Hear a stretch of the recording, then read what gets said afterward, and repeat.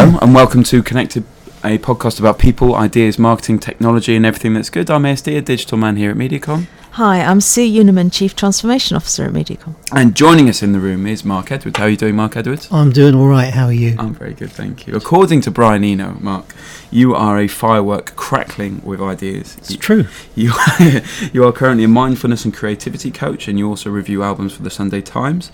And as part of that, you've had tea with Prince and met global stars such as Yoko Ono, Brian Ferry, Sinead O'Connor, and the Oasis Brothers. In previous roles, you've also been the editor and diary editor of Media Week and acting editor of Campaign. Yeah, because they wouldn't give me the job. And you've also been... You can let that go now. Yeah. It's not something it's not like a grudge that I'm still carrying around, if anyone thinks that, because of the mindfulness and everything. And you've also been news editor at The European, which is very interesting as well. So you've mentioned mindfulness. How did you get into mindfulness and how is it important? Why is it important right now?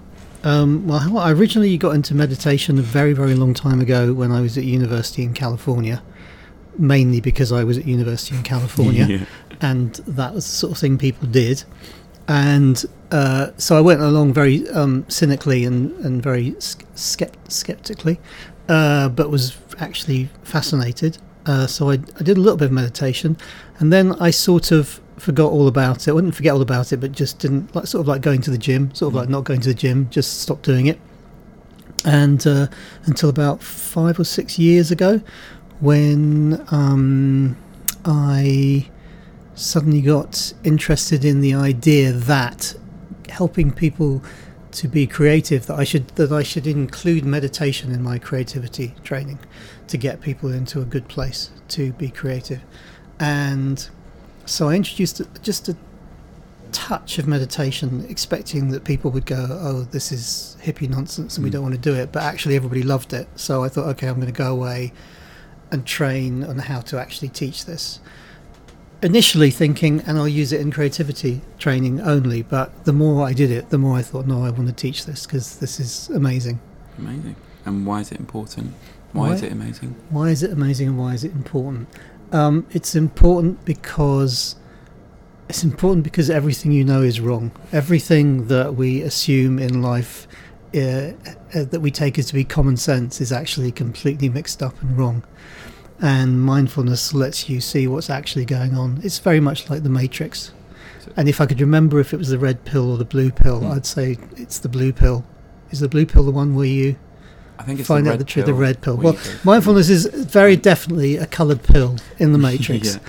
And it makes you go, oh, that's what's really going on. So that's why it's important. Interesting. It's not colouring books, in case anyone thinks it's colouring books. Who needs it? Everybody needs it, or everyone could benefit from it, because it helps you understand who you actually are. In what way?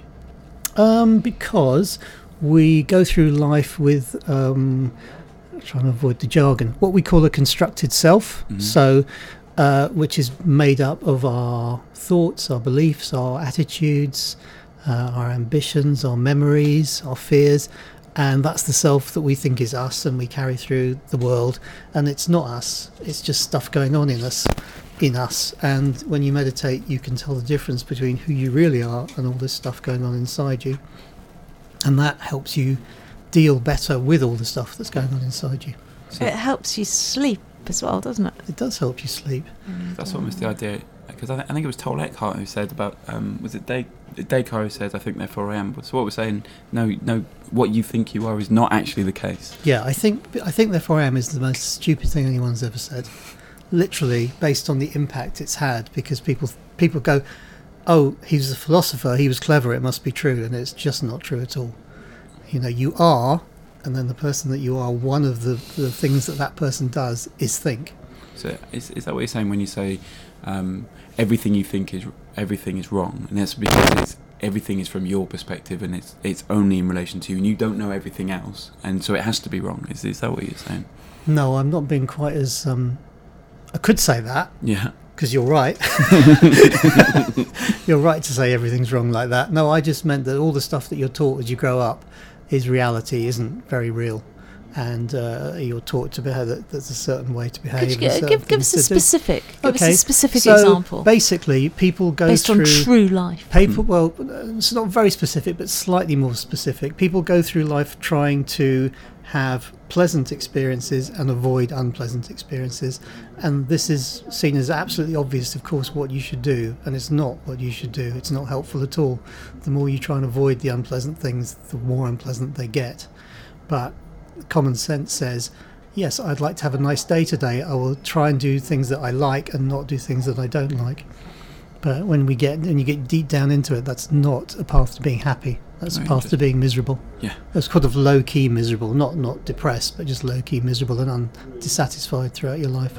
So we talk a lot about mindfulness these days, and it seems to have replaced yoga and meditation in some ways, which was a very fashionable thing in the last generation. Is that the case now, or why is it here? Well, I think yoga's still going, and mindfulness and meditation have a lot of overlap. I think the reason it's taken off at the moment is because it's seen as the antidote to the digital world. So we have clearly become more mindless in the last 20 years. And so people are aware of a need for something to counteract that. So Have we?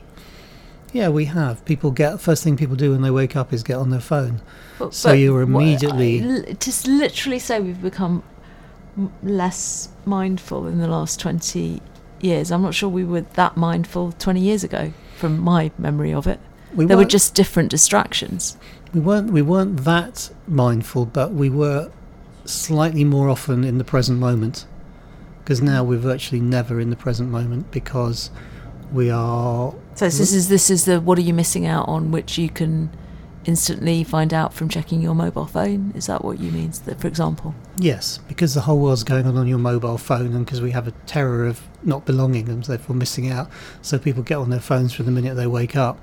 So from almost all the day they're reacting to stuff that's going on elsewhere that is making them either plan the future or worry about the past. So it's very, very hard to stay in the present now. You said that you originally came about it, decided to teach mindfulness as part of creativity training. Are there other ingredients that you need to be creative apart from being mindful? What are they? It's the most helpful aspect of it. Routinely people talk about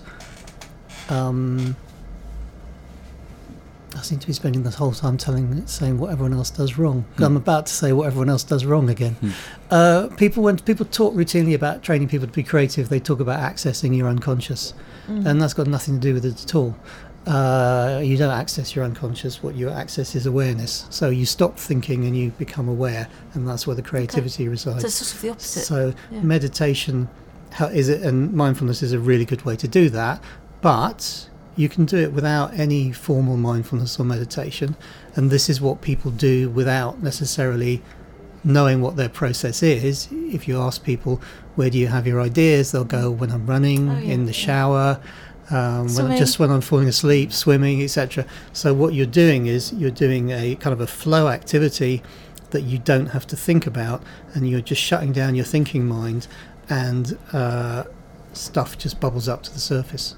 Oh, interesting. So if there's an awareness point there, are there people who are more or less likely to be aware, and I guess what I'm getting to is there anyone who cannot be creative?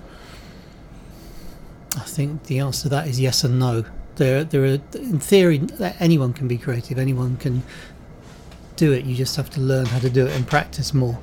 In reality, there are some people who would be so resistant to the idea that the thinking mind's not in control that they wouldn't want to do it. So I think you wouldn't bother. You would you'd say no, don't bother. It's a choice. It's a choice, of some kind, even if it's not conscious. Yeah, we're not conscious. That's really insightful, because there's a lot of people who say everyone can be creative. You just got to go through step A, step B, step C. I mean, I think they can learn the process, but I think they wouldn't want to. Some people just wouldn't want to do it because it would be. There's an essence of giving up a bit of control. I think that's really interesting. You've spent a lot of time with musicians, esoteric, obscure ones, and big, huge, famous ones. What's the best thing that you've heard from a musician or learnt from a musician? Best thing I've learnt from a musician? Probably from one of the slightly more esoteric ones, but reasonably well known. A guy called Daniel Lanois, known because he's co-produces U2 with Brian Eno. And very, very early on in my interviewing career, we had a very, very good interview, and at the end of it I sort of said something along the lines of, that was really interesting chat or whatever, and he said, well, it wasn't a chat, it was an energy exchange.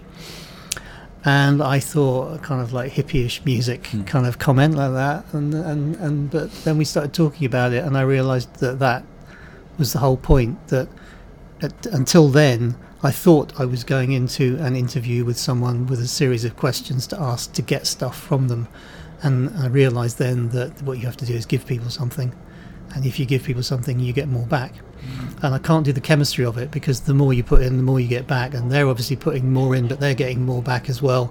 So in theory, energy is being created from nowhere. It's sort of like, performing live. You're saying it's not physics. It's not physics. It's clearly not physics or chemistry or whatever, because in theory you'd think, well, one person should end up exhausted, but actually you both get more out of it. And then so I just brought that back and applied that to everything, that every meeting and every presentation and every interview and everything was an energy exchange, and I had to start by putting energy into it to make something happen, rather than sitting there and waiting for something to happen. So that was probably the best advice. It's our podcast. That's exactly what I was thinking. So it's energy exchange. There you go, energy exchange. Yeah. How fascinating. So we're on to the regular questions now. So the first one is... There's regular questions? Those were irregular questions. Do you not I do know. I'm well aware of the regular questions, especially the bizarre pentagram, which somehow has escaped the notice of your WPP overlords. You're very, very down on black magic. You're suggesting our pentagram is not Sarbanes-Oxley compliant. Wow, I don't know. So before we get to the city hears about it, all I'm saying, before we get to the said pentagram, what advice would you give to someone just starting their career in our business, in the business, in your business, in business? Yeah, now that's a really good question. I know what advice I would give to anybody in the business. And I've been thinking, is this advice for someone really, really just starting out, or is it too soon? And then I thought, no, it's always good advice. So it would be to read a book by Peter Drucker called Managing Oneself. And Peter Drucker was a guy who wrote about management 40, 50, 60 years ago. And any time a new business book comes out now that gets a lot of attention, whatever, you can absolutely be sure they're just regurgitating something Peter Drucker wrote 50 years ago, because he said it all, and he said it brilliantly. And he was writing about management before anyone else was even using the word, really. And he says, can I read you a bit? Absolutely. Is that please. all right? Absolutely. Okay. So he says, whenever you communicate to others, quote, "This is what I am good at, these are my values, this is the contribution I plan to concentrate on, and the results I should be expected to deliver," unquote, the response is always, "Thanks for sharing this, why didn't you tell me earlier?" And when you ask others, quote, "What do I need to know?" No, hang on. I'm reading out, but not being able to read. "What are your strengths? How do you perform? What are your values and your proposed contribution?" The response will usually be, "Thanks for asking. Why didn't you ask me earlier?" Now, I'm pretty sure that isn't literally the response you get. However, I think this is very, very true. And so in the book, it talks about this as a kind of a personal statement, that everybody should be able to articulate, this is what I'm good at, this is how I work, these are my values, and this is the contribution I plan to concentrate on, and the results I should be expected to deliver. Now, someone just starting out in their career might sound a bit arrogant if they use that exact language of this is the contribution I play with. Someone else might be telling you what that is. But to be clear on what you're good at and what your values are and how you work well and how what situation you work well in, which ones you don't, is, I think, useful at any point, both for yourself and everyone around you. What a brilliant answer. It's a very good thing. I mean, I use it in training in team building. I don't do team building like whitewater rafting. I do team building like let's put a team together, you know. So, and if everyone in the room can work on that and articulate that, then you've got a team. Fabulous. That's Managing Oneself by Peter Drucker. Managing Oneself by Peter Drucker. Fabulous. It's a brilliant book, but very easy to lose because it's tiny. Oh, really? It's basically an essay put into a book. Oh, interesting. Okay. It actually, as our regular listeners know, there is no pentagram. What we have is, in fact, a magic circle. Oh, yeah, that's right, a magic circle. If you were a genie, Mark, what 5, which are, I know clearly, magic circles are Sarbanes-Oxley compliant, so I think we've been through that. If you were a genie, what 5 commonly available objects would I have to put in said magic circle to summon you? Is that how genies work? Okay, all right, so... those that aren't in bottles. There's the ones that are in bottles. Yeah. But that's like, you'd hate that. I wouldn't it's like that. really No, I crowded, wouldn't like that. magic circle type of genie. I've got 5, but one of them comes in 2 parts. What? So ASD is very strict about this, so give it a go. All right. So, okay, there's going to be some chocolate, and it's got to be 82% Granada Chocolate Company chocolate, because that's the best chocolate in the world, and that's got to come with a cup of Yorkshire tea. Yeah. Is that the 2 parts? And you're saying that's I'm saying that's one item. That's well. I'm not having it. Okay. I'm sorry, I'm not having that. Well, then the guitar's going to have to go.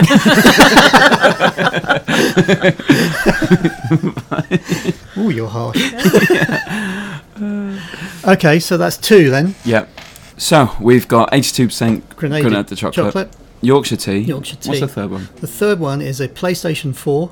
Why? Which comes pre-loaded with every iteration of Pro Evo Soccer from the beginning through to 2010, but not from 2011 through to 2013 when they changed the transfer policy, and it really wasn't very good. And then from 2014 to 2017 when it was excellent again, but not this year, not 2018, because they've just got the screen completely wrong, I'm afraid. Is there a particular version that really, either because of the team in it, your favourite team in it, or just because of the game? So if we would only allow one. Only allow one. Yeah. Well, I think then probably 2017. No, 2016, because you still get Xavi and Pirlo. Okay. Whereas 2017 they're not in it anymore. Brilliant. And if you get one of them, then you've got your whole team basically, because they can just hold the ball all day.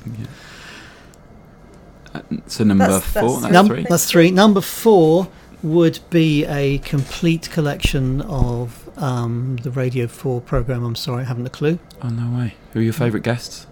Well, there's a.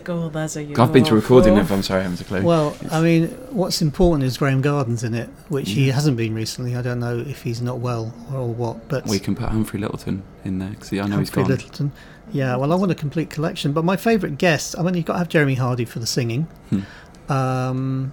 You wouldn't go back to what was his name? The originals, Barry Cryer and Willie Rushton. I loved Willie Rushton on it. Willie Rushton. It's interesting because I really loved those early ones, but when you listen to them again, having heard the newer ones, it's much slower and there's less jokes per minute. Right. And you sort of, it's like watching an old cop show that you really loved when it first came out, and you think, good God, the cameras don't even move. What's going on? They don't cut from scene to scene, so it's really good. But well, I think we can allow a collection. Absolutely allow a collection. Absolutely. Okay. And number 5. Well, it's so now I've got to either lose the complete set of Nero Wolfe novels or the Gibson Les Paul from the late 50s or early 60s. The guitar's is not as commonly available as a complete collection of those books. So I'll have the guitar then. No, he's saying it'd be quite hard for us to find. Because the idea of this is to be able to, we can get hold of the items. Oh, okay. Yeah. Well, yeah. So Nero Wolfe. We'll take that into consideration. Nero. So on to the next question. So the house has been a disaster. All the living things are fine. Everyone's out. But you've got time to go in and get any 3 things. You've got that time. What would you get? This is the one I couldn't answer. I looked at this and I thought, well, if all the living, everyone's out, it doesn't really matter about things. But I've been thinking about it. Doesn't matter, but you're still in your house and you've got time. What are 3 things that you've got? If I've got time, couldn't I try and put the fire out? No. It's the short answer. Okay. If I've got time. you want to make some suggestions? Well, it's all replaceable. Well, I mean, no, it isn't. No, it isn't. Cards. Well, I mean, I don't know. If the people are out, then the memories of the people don't seem very important. So I mean, you could do photos and cards and stuff like that, but it doesn't.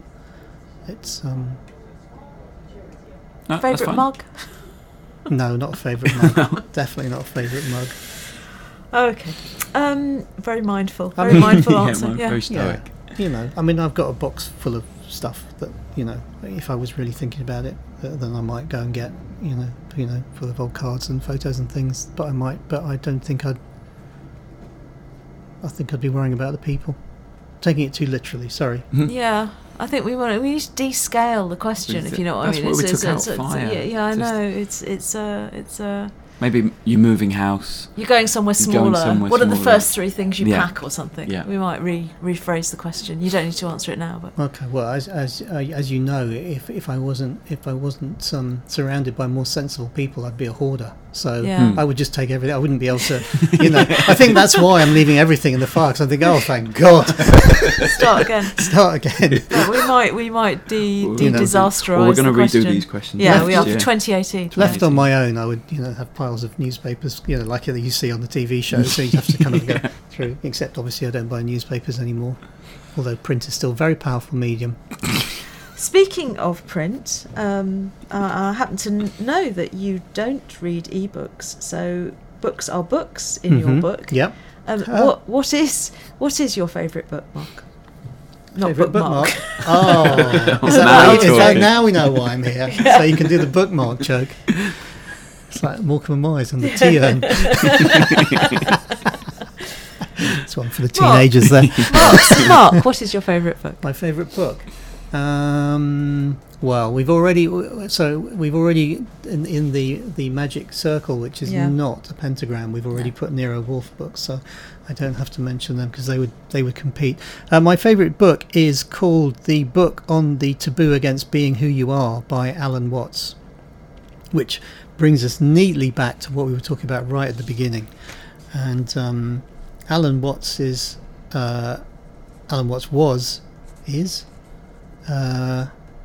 was hilarious and very clever, and he was both he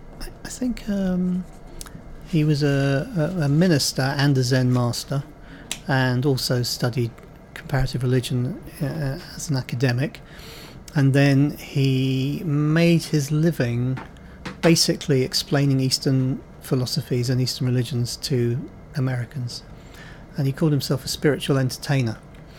And the book on the taboo against being who you are is explaining much more articulately than I did what I was trying to say at the beginning, which is you're not who you think you are, and it's fairly easy to find out who you actually are. How interesting. He does. There's YouTube videos of him. There's talking, millions of YouTube videos and it of makes him. You feel, it's one of those blue dot things in the universe. He's great because he's like he hung out with all the beat poets and people like that. So he was very, very cool, and he lived on a boat in San Francisco Harbour, and had an insane beard.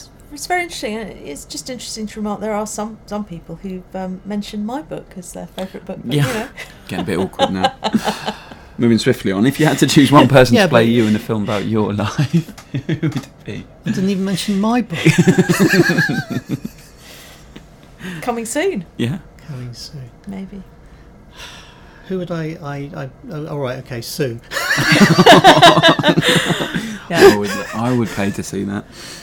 I honestly don't know. I've got no idea. So the only thing I've got in the head at my moment is Tim Roth, because I've just finished watching Tin Star, and it's the story of my life. Apart from the alcoholism, the gangster background, the undercover cop stuff, the killing people, and all of that. Yeah. But otherwise, it's exactly the story of your life. Me, yeah. It's a great performance from him. Yeah, it's excellent. Are you allowed to swear on the podcast? Fuck yeah.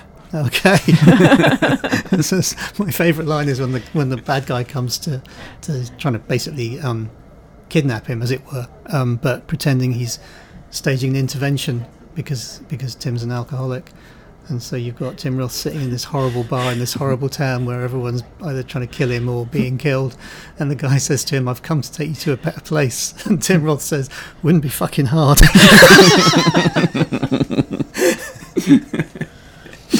Okay, now we're going to give you a billboard. Where would you put it, and what would it say? I would. What's the highest traffic site in the country? Where was the best place to put a billboard? Well, there's obviously Piccadilly Circus have just done very exciting new lights, which yeah.